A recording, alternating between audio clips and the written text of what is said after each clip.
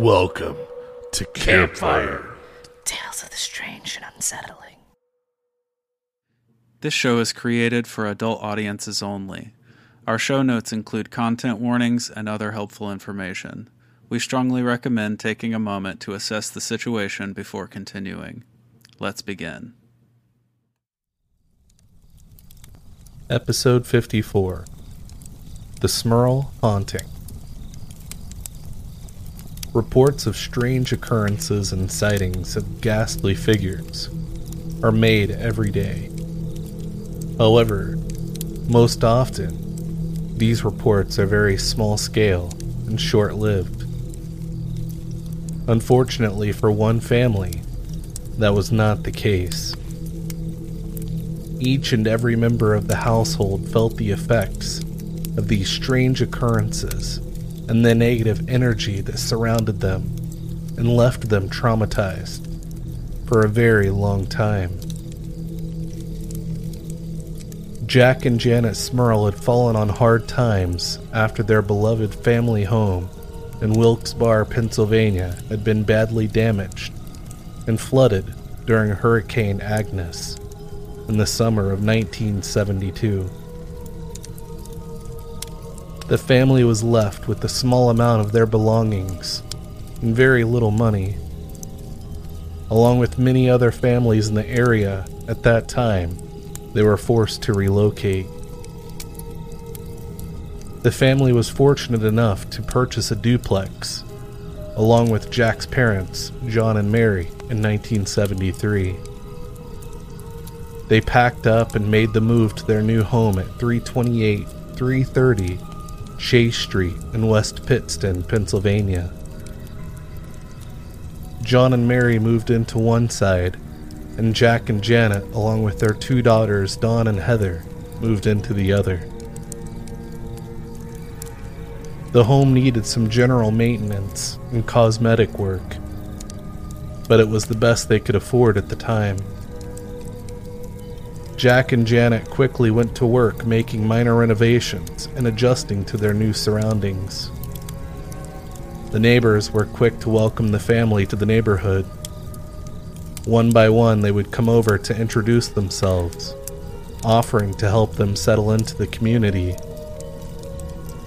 Jack was given the chance to join the local Lions Club, while Janet helped to form the West Pittston Lioness Club, serving as the first president. The couple also started the girls' softball league, where Jack coached the team. Meanwhile, Janet assisted in organizing the local chapter of Students Against Drunk Driving. It was quite easy to recognize that the Smurl family were making a name for themselves and an impact on their community. They were very driven and thriving in their new town. Jack was even promoted at his new job, and Janet became pregnant with twins, expanding their loving family. In the first 18 months of living in their new home, they were very happy. Not only were Jack and Janet doing so well, but their daughters were doing extremely well in school. They had both become quite popular and had gained many new friends. Despite their busy schedules, the family still made time to continue to improve the house. They remained hard at work, replacing plumbing, painting, installing new carpet, and making the home more their own. However, it wasn't long before strange things started to occur. In January of 1974, While Jack was replacing some of the pipes, he went to grab some of the tools he had been using and was surprised to find that they were missing. Confused by this, he searched everywhere, but they were nowhere to be found. He decided to get up and went to ask one of the daughters if they had taken them, but neither of them had even been near him while he was working. When he returned to the pipe he was working on, the missing tools were exactly where he had originally left them, where he had initially searched. Although he found it strange, he assumed he had just overlooked them and went back to work.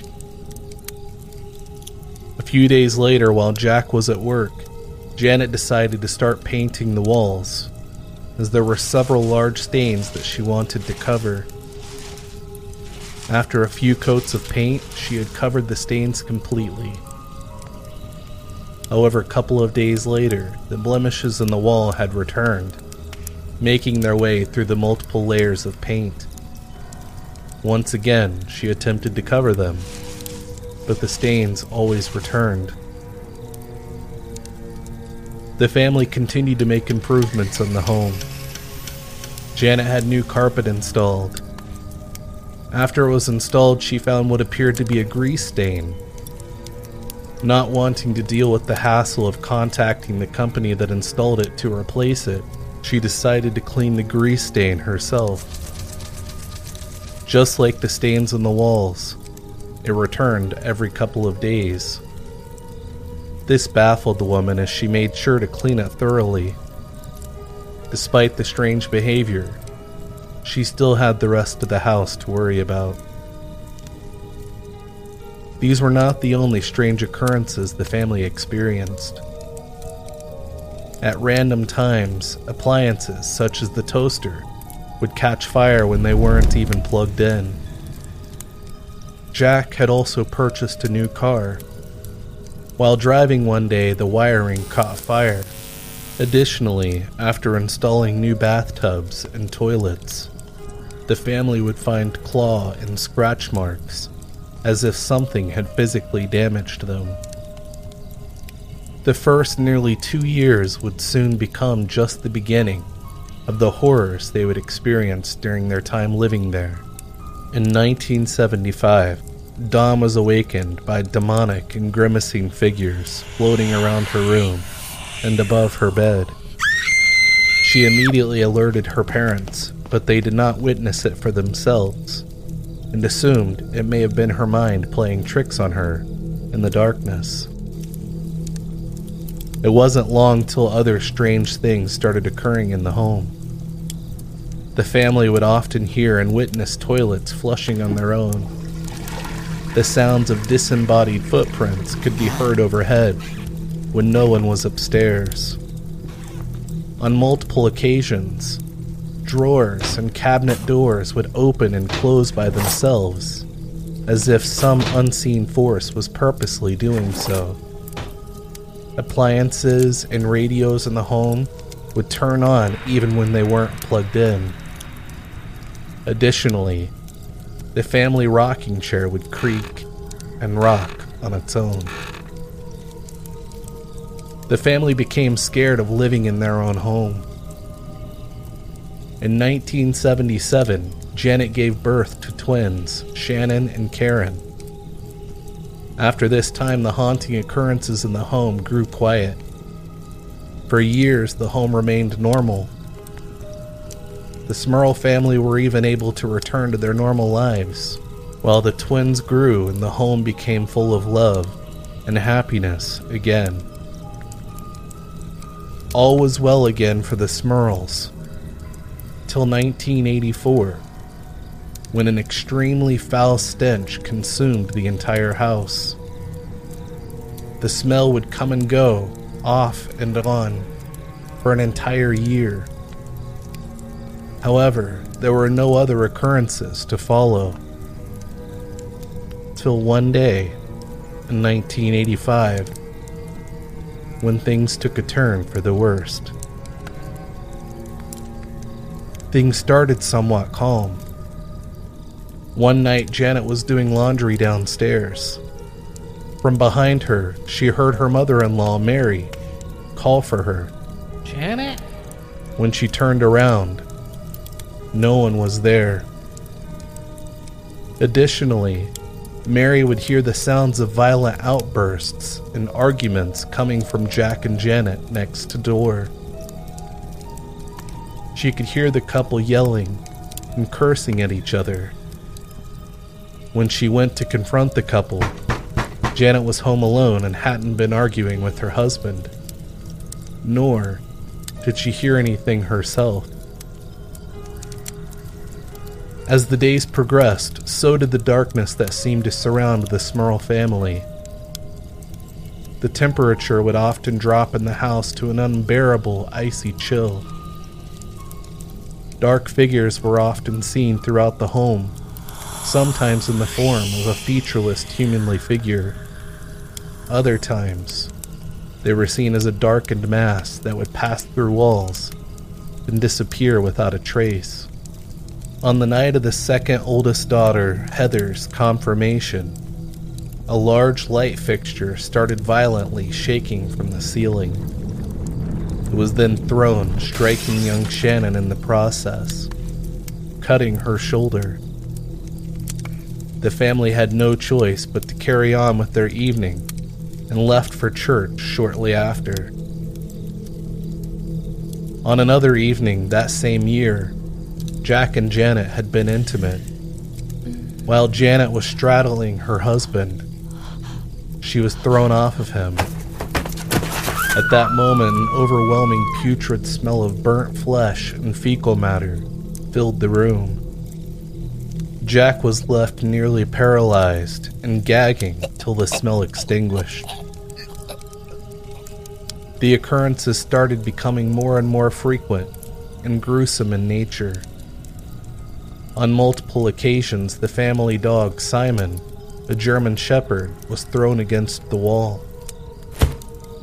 Another time, the family witnessed a ghostly force that dematerialized the dog through the wall and into another room. The family often awoke to the sound of the walls shaking or heard loud, piercing, scratching sounds coming from within them. One night, Jack and Janet were awakened by a loud thud at the bottom of the stairs.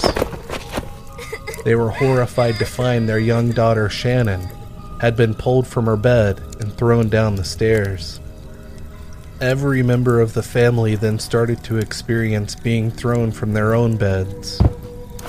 On another occasion, Jack was kneeling at his bedside, praying, and was thrown violently across the room.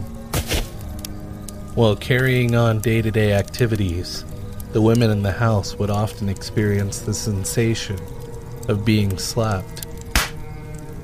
Sightings of shadow figures became more and more frequent.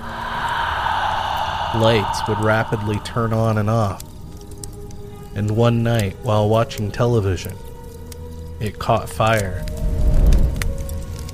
The family was at their wits' end. Eventually, they contacted Ed and Lorraine Warren, a demonologist and medium from Connecticut, to come to their home. They brought along Rosemary Thorpe, a nurse and psychic. Despite Janet's skepticism, they had to do something. After an investigation into their home, the Warrens determined the family were being haunted by 4 spirits. One was a senile and harmless old woman. Another, a young and possibly violent girl. A man who had suffered and died in the home. And a demon. They assumed that the demon had most likely been in the house for decades and never made itself known, or wasn't awakened till one of the girls in the house reached puberty. The Warrens stated that demonic forces are often attracted to houses with young girls going through puberty. It allows the demon to feed off of their emotions and come to life. The couple attempted to expel the demon. Despite their efforts, they were met by a message telling them to get out of the house. The Warrens spent a while investigating the home and eventually left. The demonic force in the house had grown restless by this point. One day, Jack was watching a baseball game on the television when he became paralyzed. The demon then materialized in front of him. It was a woman, roughly 65 to 70 years old, with a very firm body, that of someone much younger. It was scaly and covered in pus-seeping sores. Its eyes glowed a fire red, and it had a green mouth with long, jagged teeth, like that of a vampire. It then lashed out at him in his most vulnerable state and raped him. He could feel a sticky semen-like substance that seemed to expel from the demon's vagina. Just as quickly as it came, it vanished shortly after. Jack became haunted by the event and suffered nightmares on multiple occasions. He couldn't get the image of the demon out of his mind. The Warrens put the family in touch with Father McKenna, a Roman Catholic priest, to perform an exorcism on the house. However, this only made matters worse. Karen, one of the twin daughters, ended up in the hospital. The demonic force in the house then started causing chaos and turned the daughters against each other. Jack and Janet needed to get their family out of the house. They packed up and took them camping for the weekend. Later that night, a young girl visited them, picking up a large trash can and spinning it in midair and then threw it. They immediately got in the car to go back home when it started vibrating violently, causing them to have to pull over till it stopped. No matter what they did, the family could not escape the forces that were haunting them. The demon in the home continued to torment the family, picking them up, throwing them, and sometimes even speaking to them, saying, "1 strike, 2 strikes, 3 strikes, you're out." On a separate occasion, Janet too was assaulted by the demon. It had inappropriately touched her as she was lying on the couch. Janet could feel something inch its way up between her legs and then throw her off the couch and begin choking her. Janet could not move or breathe as it tightened its claw-like grip around her throat. While this happened, she pictured herself being one with Jesus till the event ceased. Father McKenna was then called back and performed another exorcism on the home, but was met by no change in the frequency of activity. Despite the continued issues, the church still refused to become completely involved. In 1986, they decided to go to the press, and Ed and Lorraine Warren then returned to the Smurl home. Jack and Janet went on a talk show called People Are Talking. They chose to remain anonymous due to the risk of public ridicule and sat behind a screen. Despite being able to finally tell their story, it only infuriated the demon further. One day while Jack was working around the home, he was visited by an 8-foot-tall pig-like creature that snarled and drooled and attempted to come after him. Once again, Jack was paralyzed and raped by the demonic succubus.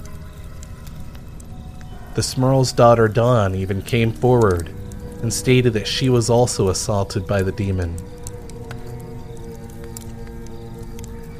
This was the final straw. They no longer cared about the risk of mockery or public scrutiny and contacted the press, granting interviews. Several members of the press and paranormal research groups were invited into the home. Additionally, a priest was allowed to come stay with the Smurl family. After a couple of days of no activity, the priest left, with less evidence than he arrived with. The Smurl family then started to consider proposals from scientific research groups to come and visit the house. Paul Kurtz reached out to the family requesting to allow a team of scientists to come and visit the property. In exchange, he offered to provide a hotel and psychological evaluations to be done on the couple, with the agreement that the results would not be publicly shared. However, they declined Kurtz's offer. A short while later, several priests from the local Catholic church visited the home, separately from the church. They carried out a minor exorcism on the home. To the family's surprise, it appeared to finally work, leaving the home silent for a while. After several months, the family found themselves being terrorized once again. In 1987, they could not take it any longer and chose to pack up and move out of the house. Sadly, that was only a temporary fix, as the demonic force had followed them. In 1989, the Catholic Church finally granted a proper exorcism. After that, the family was able to live peacefully and experienced no more occurrences. The haunting of the Smurl family was no more. One can question why the Smurl family stayed in their home, enduring the constant trauma of being haunted and assaulted on a near daily basis for so long. It is worth it to note that the family had experienced a catastrophic event that caused them to have to move in the first place. Additionally, the family experienced no real evidence of paranormal behavior in the house for the first 18 months that they lived there. However, the lack of physical evidence may suggest the story was nothing more than a fabrication or hoax. Due to the widespread fame the story developed, it is easy to see that the family did indeed experience something in their home on Chase Street.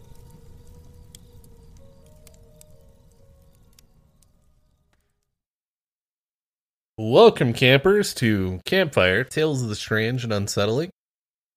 We're your hosts. I'm Ryan. And I'm Jordan. And now the debrief. On it. All right. Welcome. Yeah, this is a wild story. Yeah. This is There's so much. It's pretty out there. Yeah. I'll have to agree with that. I'll say, like, right up top, one thing that makes me sort of skeptical about the entire story, because obviously I'm on the fence. I live on the fence. But the one thing that one of the things that makes me skeptical about it is the fact that they went to the press with it, and you can assume, like, in a world where they made all this up, then they would have made it up when they went to the press in the early 80s. Right. 83, is that what you said? Well, they initially went to the press in 1986. Oh, 86. Yeah. So there are, like, tons of, by this time, movies like, what's it called? Amityville Horror. Right. Movies like that are all over the place at this period. Yes. So this, you know what I mean? Like, this is a whole conversation we're about to get into. It's a culture. I'm just saying, like, right. I instantly thought of, like, because, like, when we talk about UFO stuff, one of the things we always consider is, like, is the shit out there? at this time. You know what I Right. mean? Like, Yeah, is of course. is this like could this have been like a culturally influenced thing, right? So yeah, that's just one of my thoughts right off the top. Well, one thing to piggyback off of that, since we're starting there, this is where I start to question this case as well. Because there was one point that, of course, they originally went to the press. You know, they didn't want to risk, like, public scrutiny and all this other stuff. So they remained hidden at first.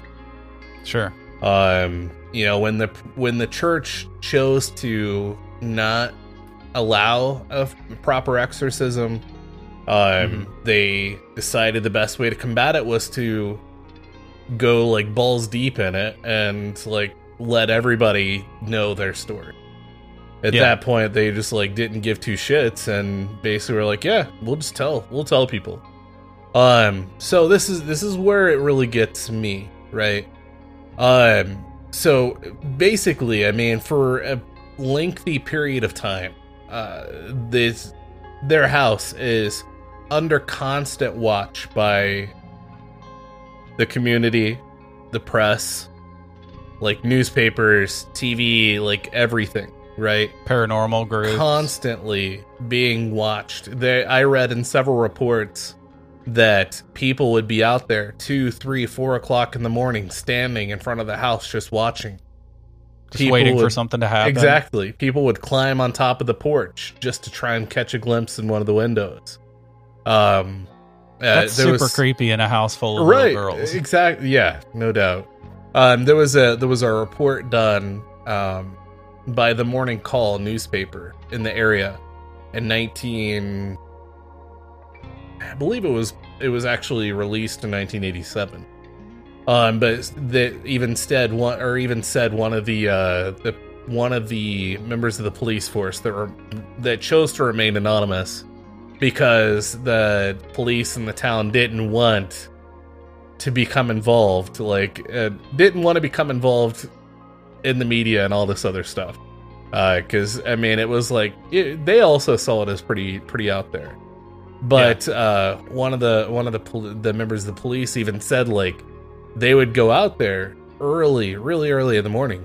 Again, 2, 3, 4 o'clock in the morning, and they'd find, like, people in the trees, climbing the trees, staring into the house and stuff like that. Yeah. And I mean, not only a few people, but crowds of people out there at all hours of the night.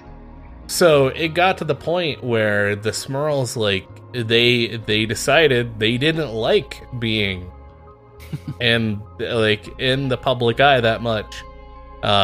You know, they eventually told the media, like, you have to stop. We don't want any more. You know, we don't want any more press. We're not gonna do any more interviews, whatever else. So it eventually died down.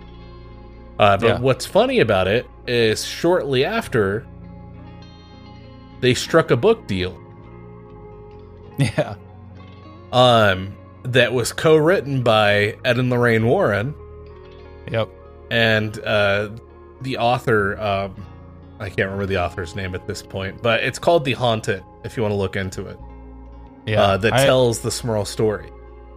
I actually have an interesting tidbit that I ran into about the book, which is the author came out afterwards, and because he basically was like the Warrens were, or at least Ed Warren was like a strong advisor on the book. Right. Oh yeah, like, heavily. Mm-hmm. So he came out after the book was released a few years later, and he said in an interview that after sending the original draft to Ed Warren's only note that he sent back was a list of things that he wanted him to add to make it scarier. Well, see, the thing about that is, as at the time, like you had mentioned, this is shortly after, like, the Amityville case. Yeah. And the book and the movie were written, or were created, and the family admitted that it was all fake. Yeah. But Ed and Lorraine Warren swore up and down, no, it was real. Even though the family said, no, this was actually fake. It was all basically a ruse. Like, it was, a hoax. Yeah. So that's where I really, I start to question this story. I question everything that they're involved in now. Me too. Which is crazy. It sucks too, because I love the cases and I love the whole Conjuring franchise and everything. Sure. Movie wise, they're fantastic.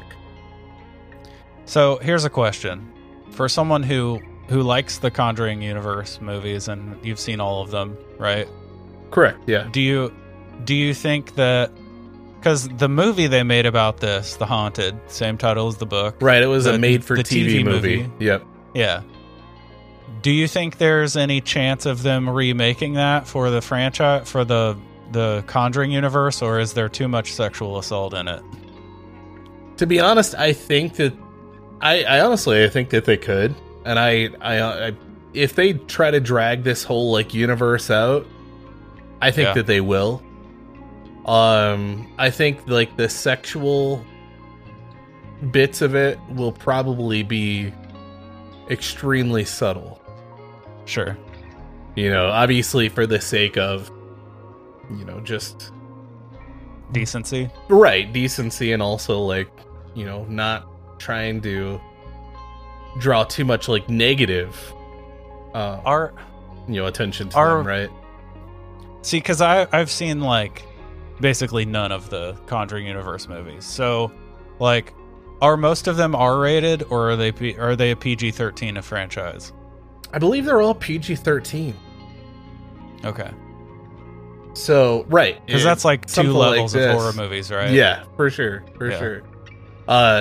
Something like this story, and especially the sexual assault, that was committed against Jack, Janet, daughter Dawn, I think would make that pretty... That would definitely draw an R rating, risque, right? Exactly. Yeah.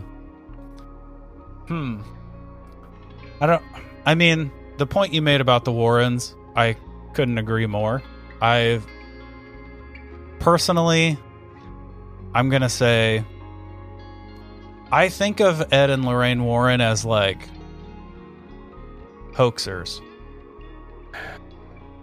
I really do. Yeah. No, I know that's to a agree fairly with controversial. you.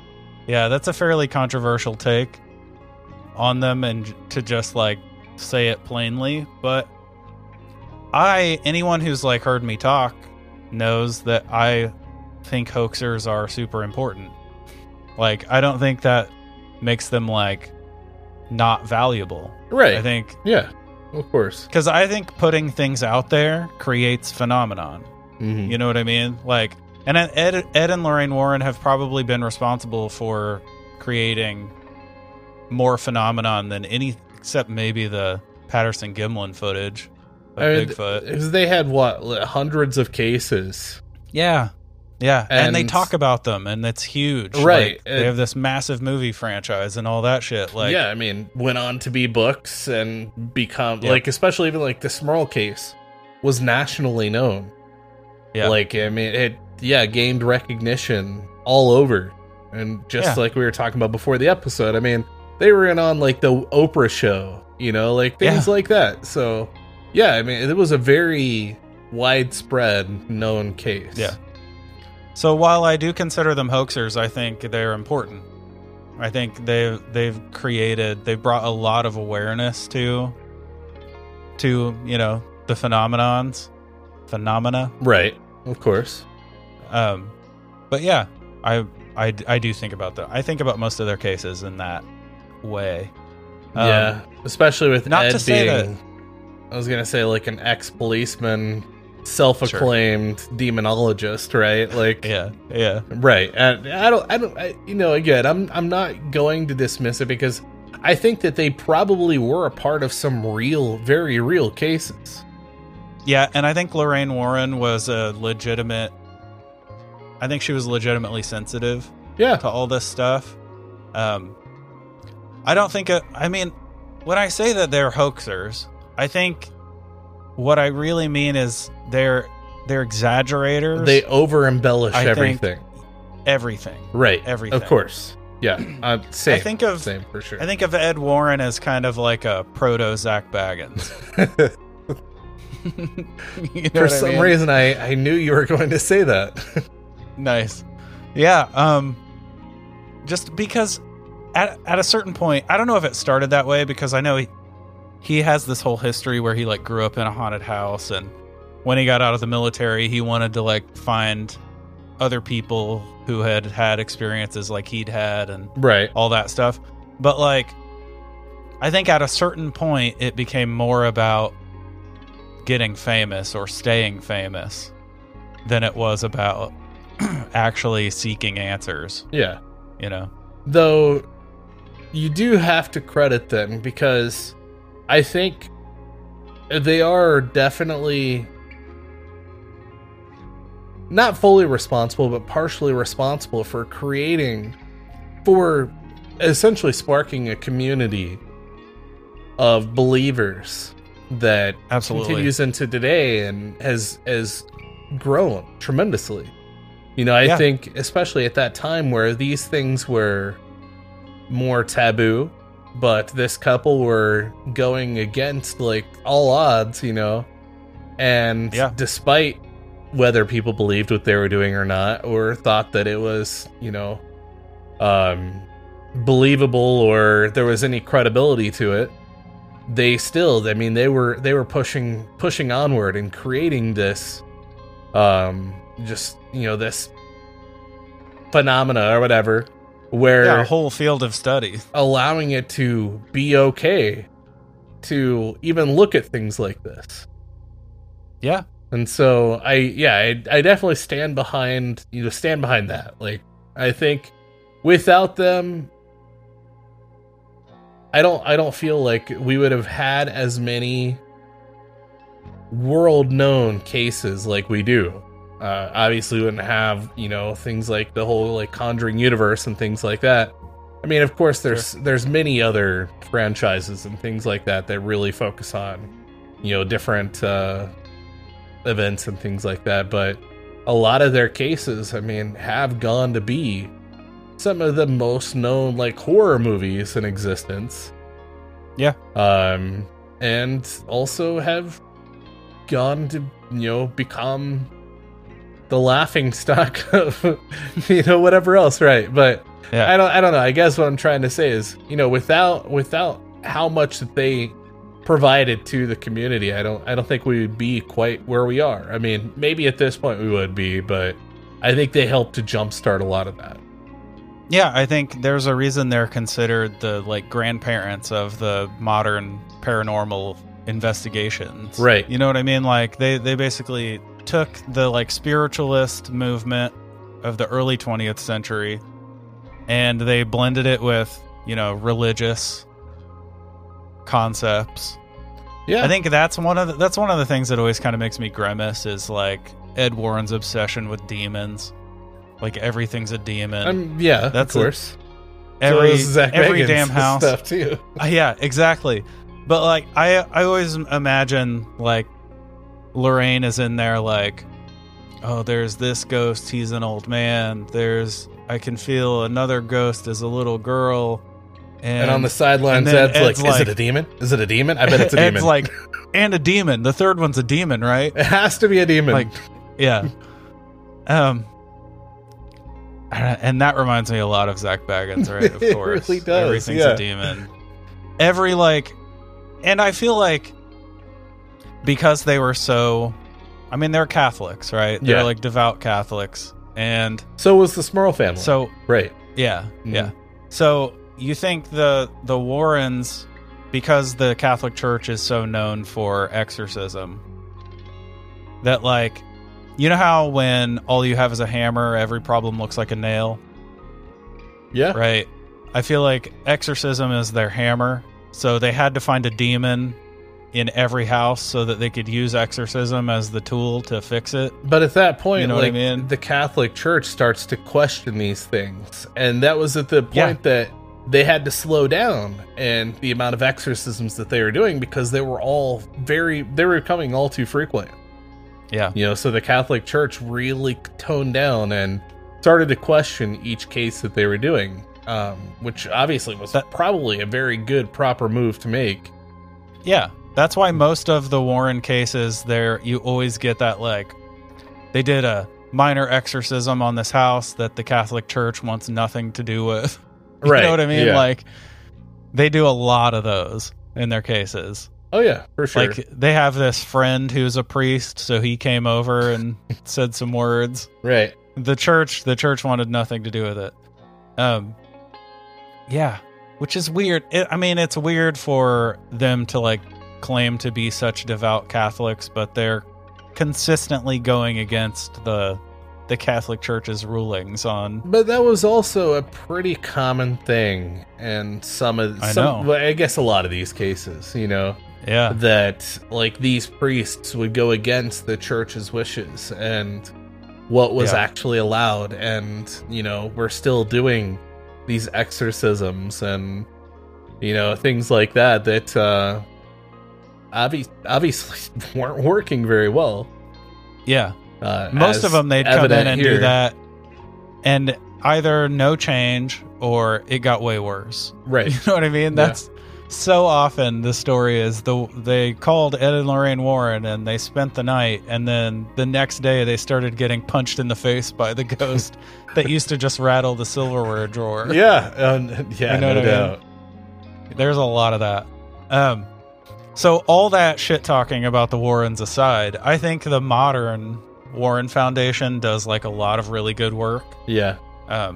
Like, we have a friend of the show, Ken Torres, who is, like, their West Coast regional director. And I think they do a lot. They do a lot of cool. Oh yeah, I mean, I think they're doing good work. It's more it's kind of that more modern take too, which is a lot different from the approach that Ed and Lorraine took.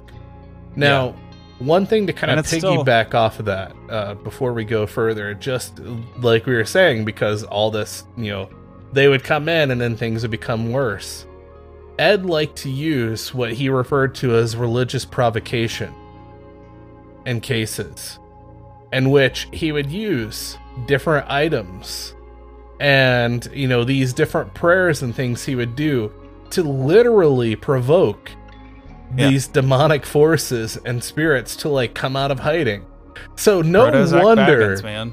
Right? So no wonder, though, when they would leave, they're like, "Yeah, all right, we'll see you guys later," and then everybody starts to experience much worse occurrences because they go in and piss them off.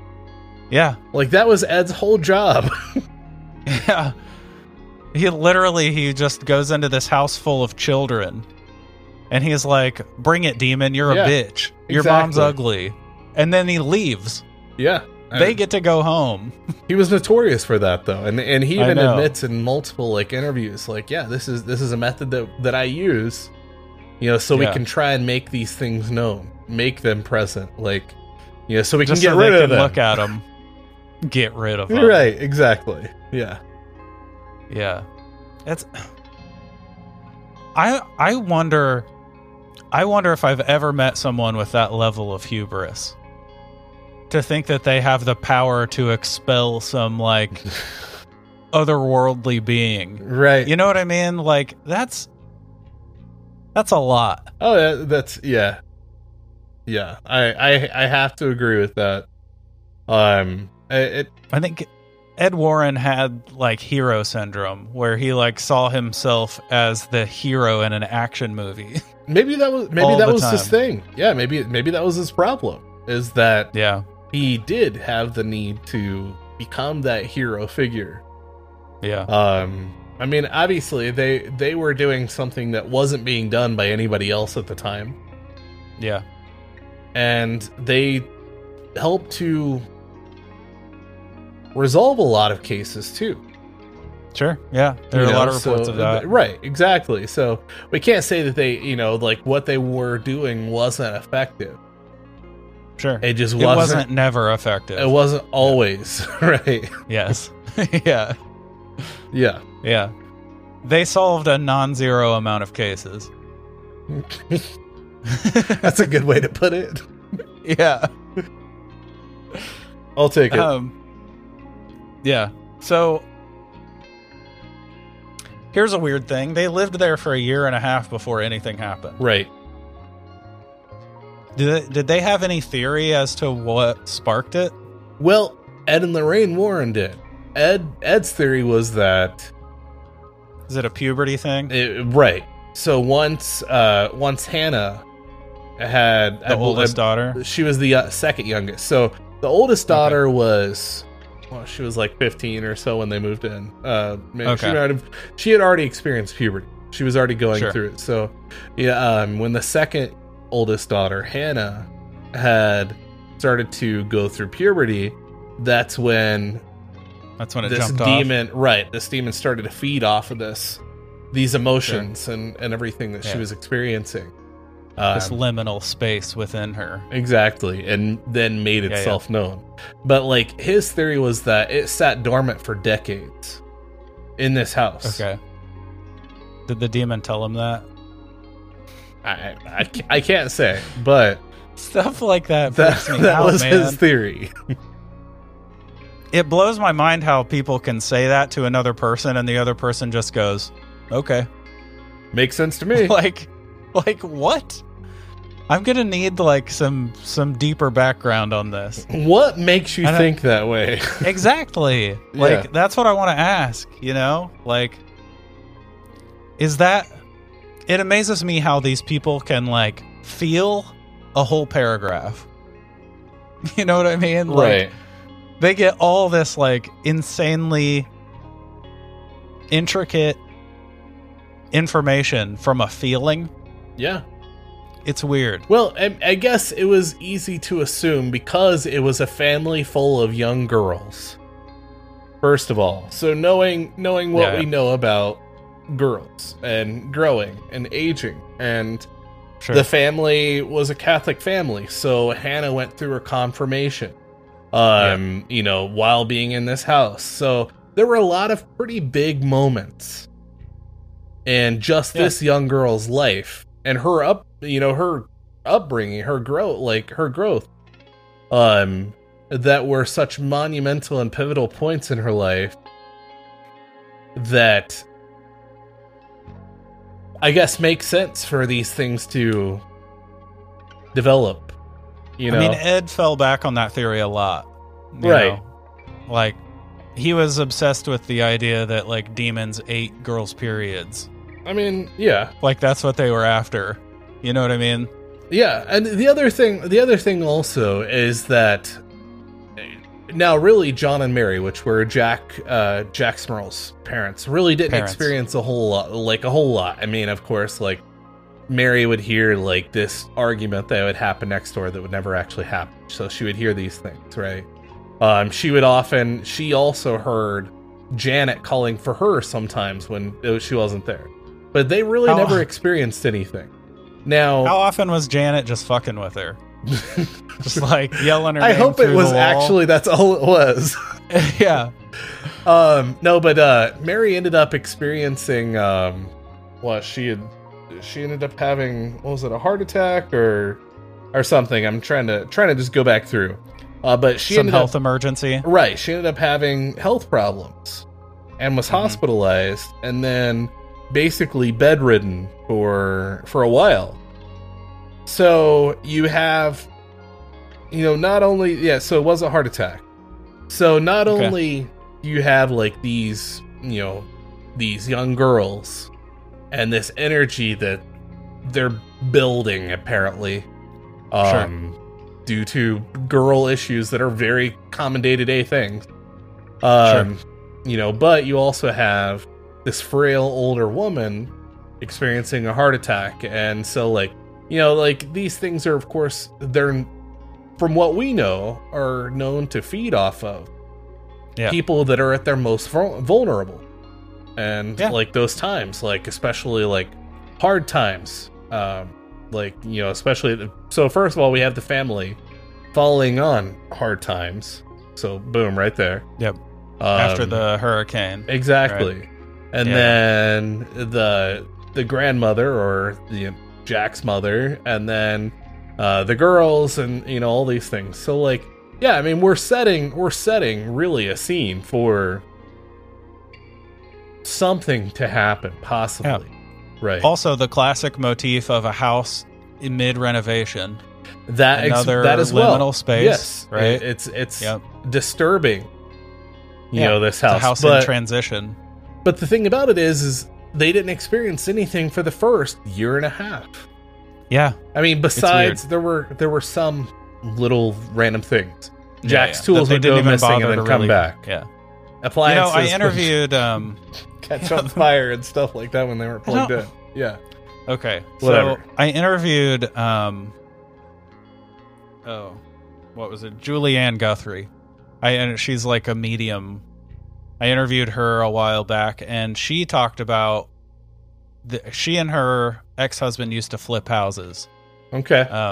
And she very frequently would have these experiences where tools would go missing, where things weren't where they were supposed to be in these houses that were mid-renovation. And that just reminded me of it when you talked about how his tools were always coming up missing. You know what I mean? I'm sure it's a probably pretty common common occurrence. Yeah. Also, people lose shit. That too. Like, yeah, that's a thing. I mean, he could have like rolled over and been laying on them, and he's like searching everywhere, like, where the hell are they? Yeah. Gets up, doesn't look back to see that, you know, he was just like sitting or laying on him. Yeah. He's like, oh yeah, that's where then he comes back in the room and he's like, there's no way it could have been there when I was there. Yeah. I mean, you can't rule out the fact that people are dumb. Yeah, of course. You know what I mean? Like, people do dumb shit. Also, I have a lot of trouble always with these poltergeist stories in houses filled with children. Because I have lots of children, and my house is noisy all the time. All the time. I'm telling you. Of course. It's all the time. When all my kids are in bed, the house is still noisy. There's noises happen all the time. Like, well, maybe people are always talking about like, you hear like creaking footsteps and everyone's in bed. You don't fucking know. Right. You don't know what your kids are doing in the other room. You know what I mean? Like, there are always noises happening. Maybe what you're chalking off, you know, like chalking up to like being your children, you're actually amidst a haunting. I don't think so, man. They'll talk about how drawers will open on their own. Like, your kid was probably up sneaking a Rice Krispie treat. And went to bed and left a drawer hanging That's open. possible. You know what I mean? Like, there's so much stuff like that in a house full of kids. Little Mary's had diarrhea for the last week. She doesn't want to tell anybody, so like she's been going off. Yeah, she's up using the bathroom. Right, yeah. Yeah, flushing the toilet in the middle of the night. Yeah, exactly. Mm-hmm. There's so many variables to consider, especially when you have that many kids. Yeah, that's also something to know. You know, I mean, yeah. Obviously, that's the skeptic in you that's that kind of obviously kind of looks at that as being a possibility, right? Yeah, absolutely. But it's also that makes sense too. I mean, that being said, none of my children have ever caused an appliance to burst into flames, especially when it wasn't plugged in. Right. I will say that's very odd. Yep. That's very odd. And there's always that shit about like radios playing while they're not plugged in. Of course. Like, was it one of those 70s radios with batteries in it and you just didn't remember that there were batteries in it? 36D batteries. Exactly. Yes. Yeah, right. Yeah. The kind you like pay to put batteries in at one time, and then when they die, they're like, well, guess I'm not playing it on battery power ever again. Yep. Yeah. Exactly. Are D batteries even still a thing? I think so. I see them like hanging up on those end caps, those battery end caps sometimes. The more you know, but I don't know who the hell's like what still takes something like that. Like everything now is like powered off of like AA batteries or AAAs. Like that's good enough. Right. I know there are flashlights that take D batteries, but I just use like we have like flashlights for if there's like a power outage. Is or that like whatever. flashlights from like the Civil War days? Yeah. I mean, they still have that's what I'm saying. Like, we have the flashlights we buy use lithium ion batteries. Right. Like 18650s. Yeah, of course. Which, I was it gonna works say, much better. I've got one of those. Yeah, one of those Yeah. around here as well. They have like Yeah. LED lights versus like Exactly. yeah. Incandescent. Yeah. Yeah. So I don't think anything I don't think that's definitely not the best way to go. I think the last thing I owned that used a bunch of D batteries was a Kaboom box. I was gonna say, yeah, I had like a boombox as a kid that took like D batteries, I think. I think I was like 15. I had one. Do you remember the Kaboom box? The like round cylinder Oh shaped yeah, one? the ones that had the speakers on like the Yes. ends of it. Yeah, those were cool. Yes. Yeah, that was the last thing and I think that thing took like 14 D batteries. That also had like a honestly. cassette player on it and a CD player. Yeah, So and like a CD player. Yeah. Yep. you were killing it. I know as a kid, Exactly. like we would walk around town like playing those and like Yep. old school like Blink-182 and stuff like that. Exactly. Like Blink and No Less Than Effects Jake on the and- Kaboom right, box. Yeah. Yep. Yeah. We thought we were awesome. Same. Yeah, but still, I mean, so yeah, it is weird. Yeah, but yeah, all the little things, like of course, electrical issues are prime, like that's prime, like haunt, Yeah. like Yeah. prime, like Standard. telltale, like signs of a haunt. Standard fare. Exactly. Yeah. which- Because, I mean, there's the whole theory of like energy, right? Right, That yeah. it's like pulling energy Of or course, yeah. using energy to make itself known Yeah. by like turning a radio on when it isn't plugged in or whatever. Or dematerializing a dog. See, why are ghosts so mean to dogs? Oh. That's so common too. Like, you always hear about these poltergeists like throwing people's dogs across the room. I've never heard of one dematerializing No, a dog, that's- though. That's what I'm getting Like- at. Like, Letting it walk through a wall. yeah, like, Yeah. here you go, puppy. Go over there. That sounds like full bullshit. Yeah, well, I gotta be honest. Some of these little details. some I of the just- claims are extremely out there. Yeah. Yeah. So, I mean, there's a whole bunch. another one I want to bring up because I've been waiting to talk about it. This poor little Shannon. Oh yeah, when the stairs. she gets pulled out of bed and thrown down the stairs. So, Yeah, I wanted to ask if anyone saw her get thrown down the stairs or if they just found her at the bottom. So no one saw her. They just heard some thumps and just a thud at the bottom of the steps. And they like wake, they run to find her like all like contorted and whatever at the bottom of the steps. Sure. It was immediately assumed that she was thrown from her bed and pulled down the stairs. Natural assumption. Right, that's what I would assume. Yeah. She's what, 5 or 6 years old? Yeah. Yeah, She natural couldn't assumption. have been out and about, like, and maybe misstepped that last, Yeah. that top step. No, she had to have been thrown from her sleep. I gotta say, she was probably going to have diarrhea again and flush the toilet and freak everyone out in the middle of the night, but instead she missed a step and fell down the stairs. Right? Yeah. I mean, Yeah. no, she was actually pulled from her bed. Everyone ran up to her like, "Were you thrown?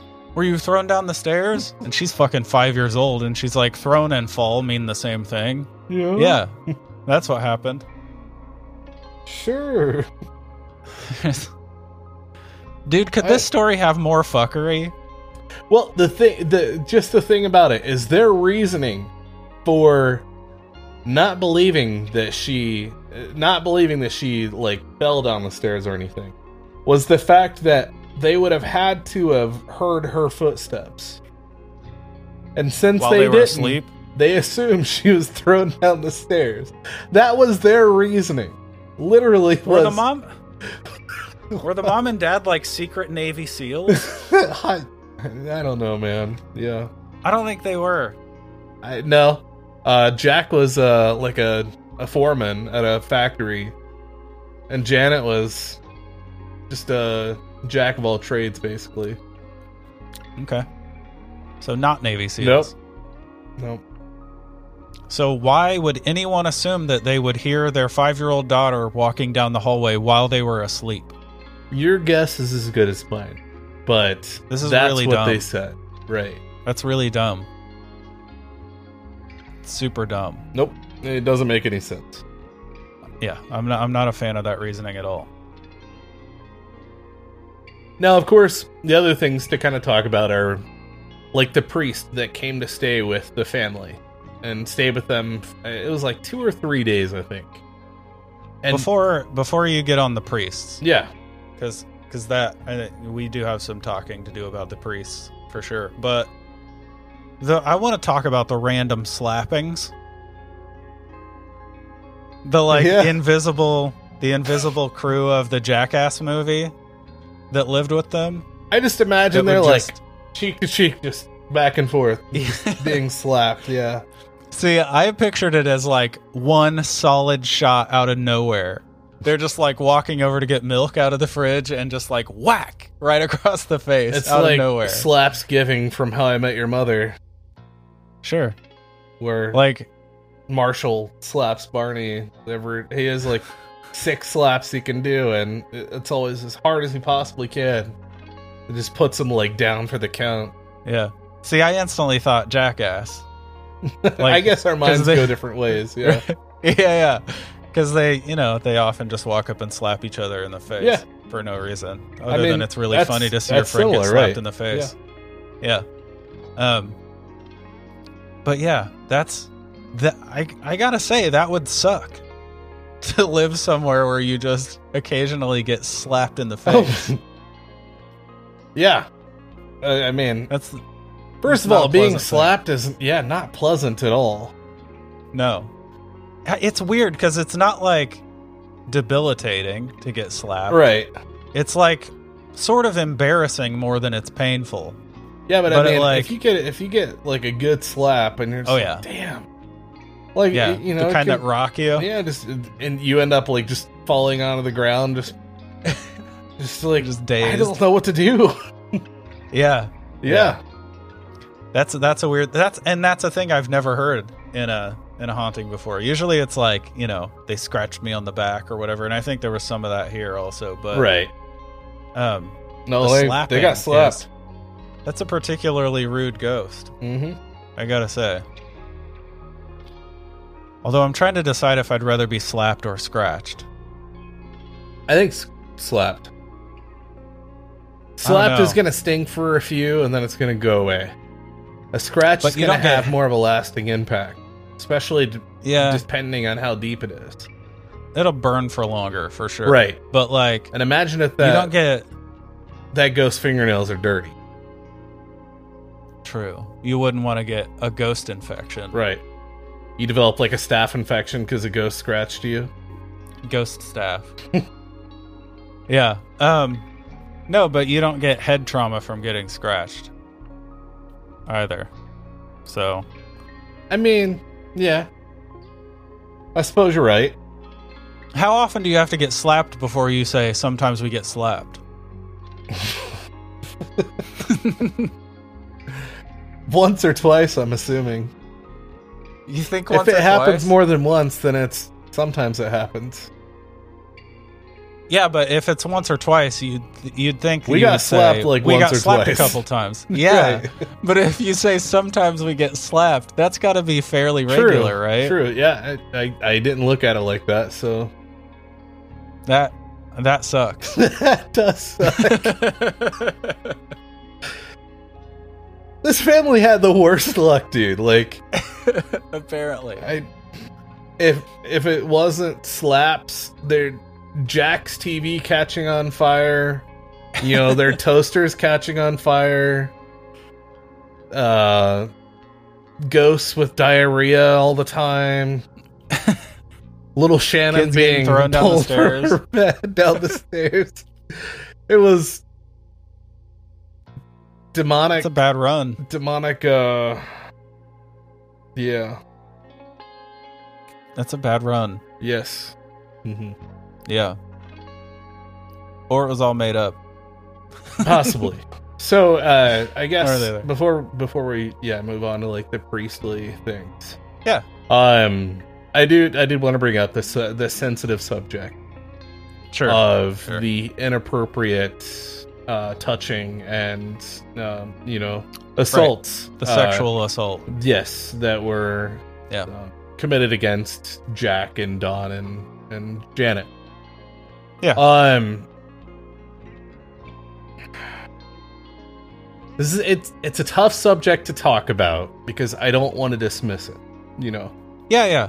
I mean, people are rightfully sensitive about this subject, right? Exactly. And we would never want to dismiss or minimize someone feeling as if they'd been sexually assaulted. Yes. Right. No, that's and obviously the trauma from that I know is life lasting.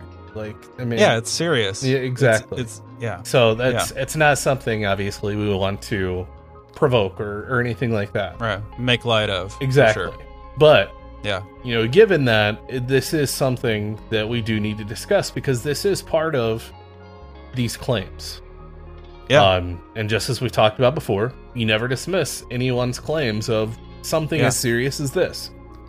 Yeah. Right. And another thing that we've talked about a lot is an experience. Paranormal experiences are personal and they are real, whether that it's not the experiencer's job to prove to you what they experienced. Correct. That those experiences are personal and they're real, whether you can scientifically measure the experience or not. It is something that the person experienced. It's part of their lives. It's just as likely to leave trauma in that person. Yeah. So yeah, for all intents and purposes, I think we should treat these as like real material sexual assault, Agreed. right? Okay. Yeah. So now, my thing is, obviously, these started with Jack, which I feel like he was, I mean, in the story, was the primary target when it came to, I mean, on separate occasions, he was assaulted. Yeah. Now, my biggest thing is just his description and depiction of the events. Yeah. Which, outside of what happened, just the way that he described, like, this demon succubus woman, as 65 to 70 years old, with essentially like a 20-year-old body. Yeah, that's odd, right? Yeah, like strange things like that. Along with like this scaly, pus seeping, sword covered body as well. Like, it just something. Huh. I mean, my question is like, how do you decide that's the body of a 20-year-old, but it's also covered in scales and seeping sores? You know what I mean? And also like, it's chalk weird. it up to being 65 to 70 years old. Yeah, it's weird. And its general form, I guess. Yeah, see, like, this is what I'm trying to say. Like, it's hard to, outside of not just dismissing, obviously, whatever he experienced. Yeah. Sure. But taking the claims for what they are, of what this thing is. This is in one of those, like, where I become a little skeptic, and Sure. like this. It sounds claim. to me, it sounds to me like someone creating a monster, Right, exactly. Right. Yeah. which maybe he did. You know what I mean? Maybe, we've talked a lot about how an experiencer's perception shapes what they experience, right? Yeah. So maybe he did help create it, right? But it is, I think that all of his descriptions are weird. They all feel weird to me. Yeah, I have to agree with that. I don't know, he gives me a weird vibe all the time.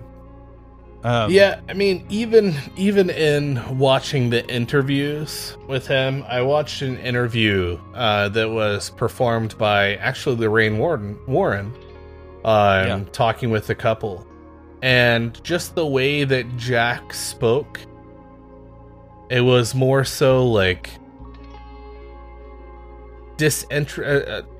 uninterested, more so, not really matter-of-factly, but just like, yeah, this is what happened. More so, like, there was no real emotion to it or anything. It almost seemed like he questioned himself. Like, you know, like, was he telling what he thought was the truth, or was he just telling a story? Sure. I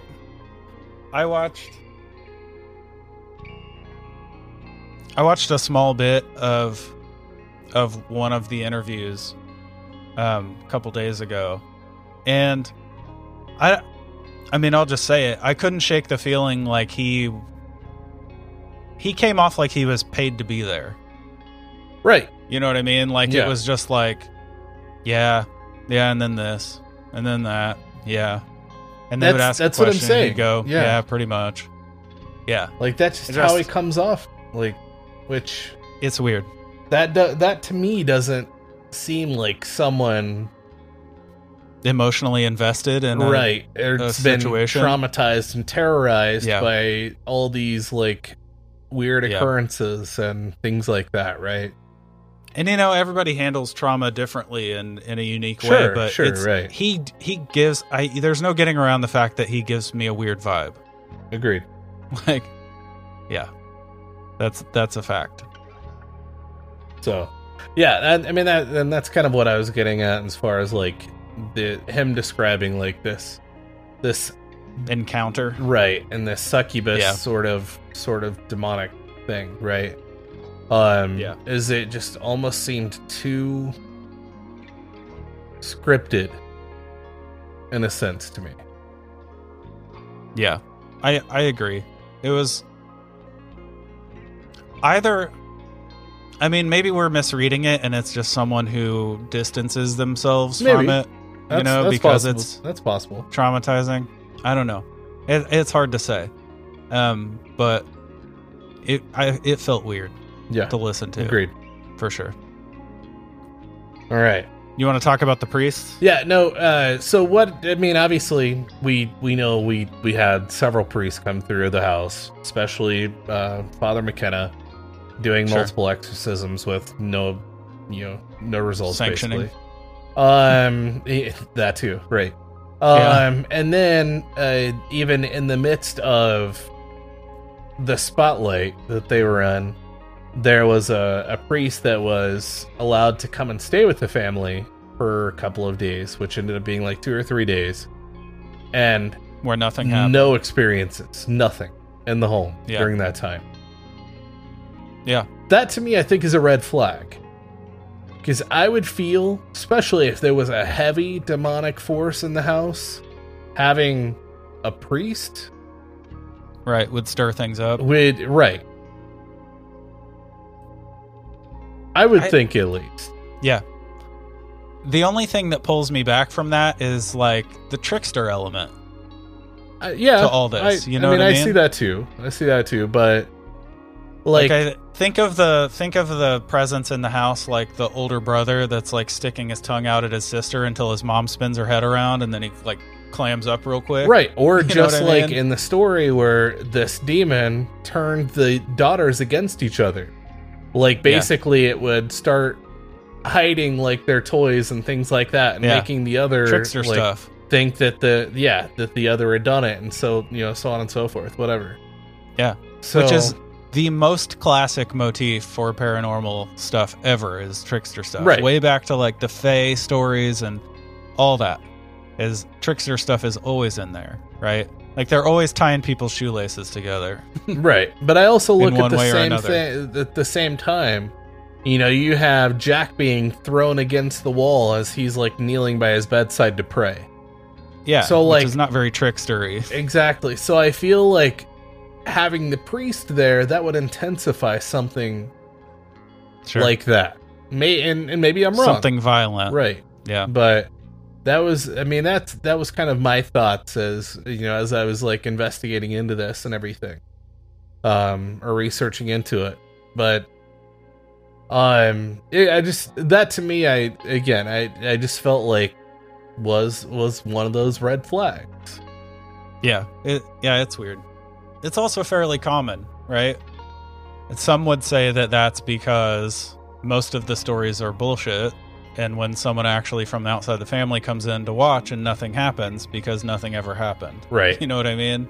Like, obviously that's the ultimately skeptical take on it. See, and there was also Ed Warren had claimed that he was taking like these audio recordings and everything and going to submit them to the Catholic Church. But when it was later asked, to the church whether or not they ever received these they said audio no. recordings, they had never even heard anything about them. Which is another classic hoaxer thing. Like if you're, how many cryptozoological hoaxers add that claim to their story that like, I sent specimens to the Smithsonian, and then you're like, hey Smithsonian, and they're like, no. Yeah. We never got any 14-inch lizard claws. Like, yeah. So, I mean, just a combination of all these things really kind of just sparked the skeptic in me. Sure. Whereas in a lot of these types of cases, I'll buy it, I love a good haunting. Me too, man. I love a good poltergeist. Oh, yeah, for sure. And we've covered some that I legitimately believe.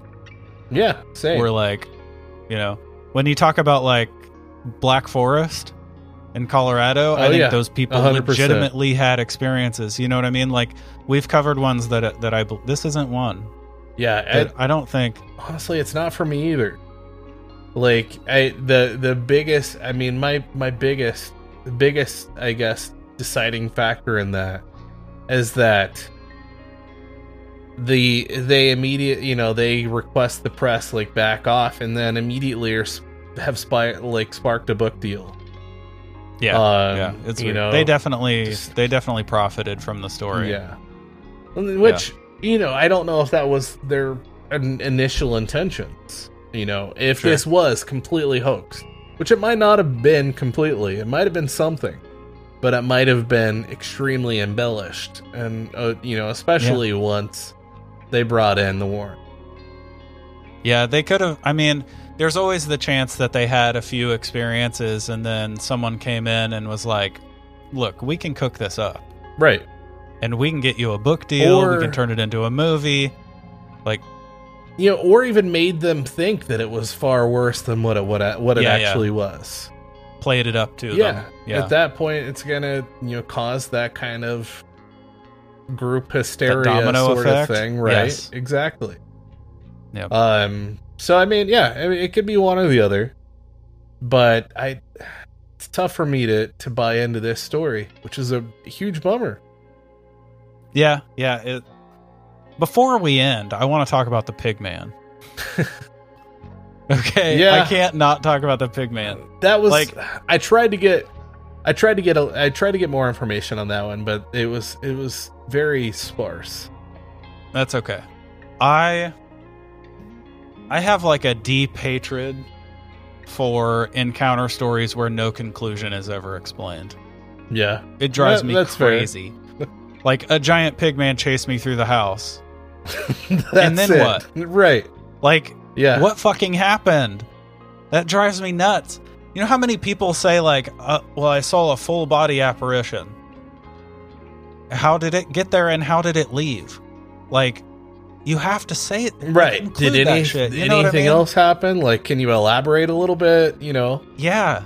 Unfortunately, I'm not really able to elaborate. It was one of those things that it was just one of those, because the family did claim to hear randomly like the sounds of like pig noises and grunts and things like that. Oh yeah, like animal noises in the house, right? Yeah. And then, which I think that led to him seeing or imagining this figure. Yeah. And I think that's just all she wrote. Like, all she wrote to Well, him, you know?